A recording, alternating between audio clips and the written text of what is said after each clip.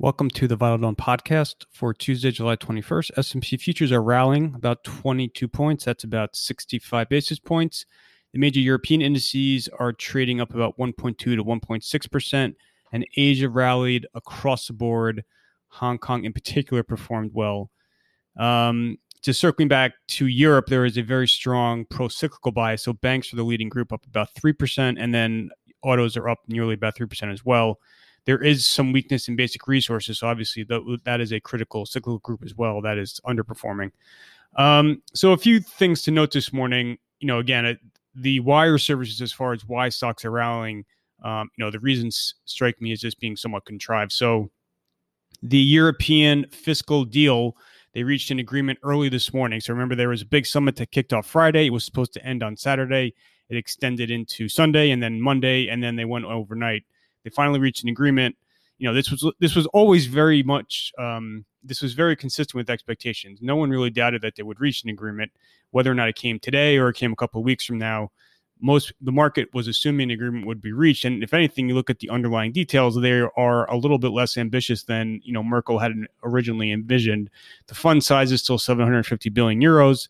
The amount of money that will be dispersed as outright grants to states, to individual countries, has been cut from 500 billion to 390 billion. So that's about 22% less than originally planned. The balance will be made up with by loans. So certainly, not a negative that they reached an agreement, but like I said, this is not terribly unexpected, especially it was looking very likely, before trading started Monday.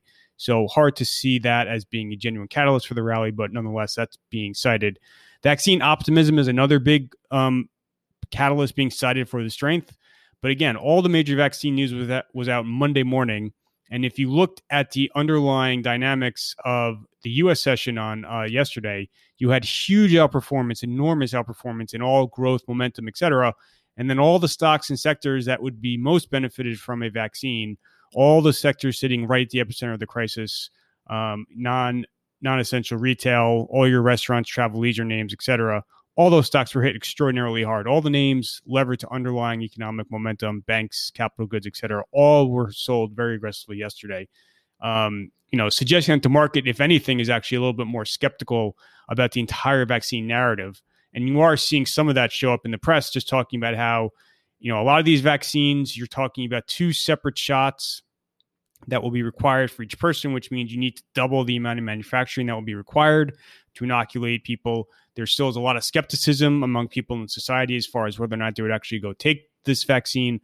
So if anything, the underlying price action yesterday in the U.S. suggests that the markets are more skeptical about vaccines.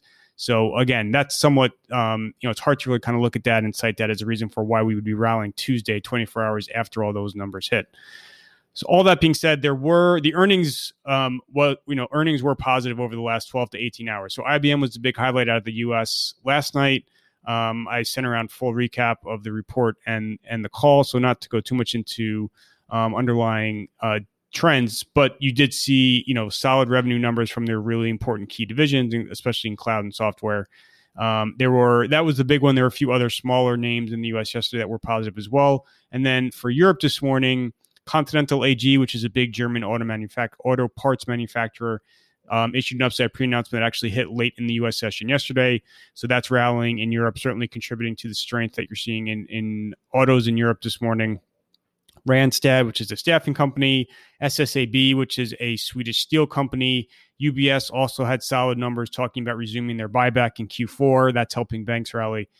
So in general, the earnings were pretty solid. The only notable disappointment in Europe, and it's not really that bad, was Novartis. That stock is suffering some weakness after its release. But in general, you certainly had positive earnings over the last 12 to 18 hours. So that is helping drive stocks higher. In general, I don't really think, again, this market doesn't require a new reason every morning to rally. Clearly, the trend is higher. Clearly, there is a bid on any type of pullback. And I think that's, that is the trend for the time being, despite the fact that, again, fundamentals, increasing there is a gap forming between the price action in equities and underlying fundamentals, whereby, you continue to have these surging COVID figures. I know there have been some, commentary in the last 48 hours about how some of the really troubled states are possibly plateauing in their numbers, or you're seeing the rate of growth decelerate. That's encouraging. That's positive.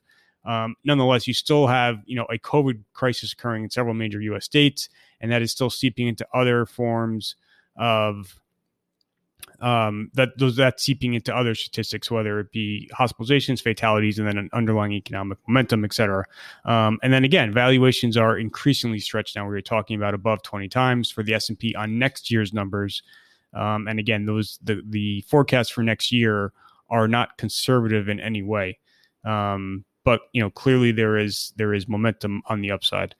And again, just going back to yesterday in the U.S., the price action I thought was, some of the most lopsided that I have ever seen, as far as the enormous momentum in growth stocks, and then the steep underperformance in cyclicals. So the headline S&P traded higher, the underlying the equal weighted version of the index suffered big losses, and like I said before, your industrials, transports, banks, all the groups that are really the key indicators of the health of the underlying economy performed horribly. And then you just had Amazon, Tesla, et cetera, up 8% on seemingly no news. So, clearly that type of price action should be a red flag as far as sustainability and just underlying health and fundamentals of the market structure. But it's just obviously trying to time that is very difficult. For the calendar today, there will be a House hearing that will bring together the heads of most of the major vaccine-related companies. So Merck, Moderna, Pfizer, AstraZeneca, J&J. So you're probably going to see some vaccine, headlines out of that event. I don't think you're going to see any actual incremental data come out of it. It's more kind of going to be a lot of the same commentary that we've seen. Again, we know all these vaccine, or several of these vaccine candidates, are able to elicit a immunological response in the human body. The question is the duration of that response, and then whether or not it actually confers immunity. We're going to see the U.S. fiscal stimulus negotiations really kick into high gear today. You have several meetings taking place on Capitol Hill. The GOP should drop its version of its stimulus bill either today or tomorrow. There have been a ton of reports in the press. I have a full summary out. Again, the GOP, their initial opening, their initial opening bid will be $1 trillion bill.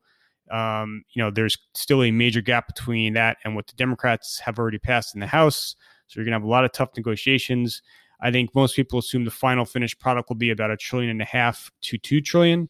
I think if it's anything below $1.5 trillion, that's going to be disappointing as far as, taking away a major prop for the economy, especially on the consumer front. It's very likely that that $600 federal unemployment benefit will wind up getting cut.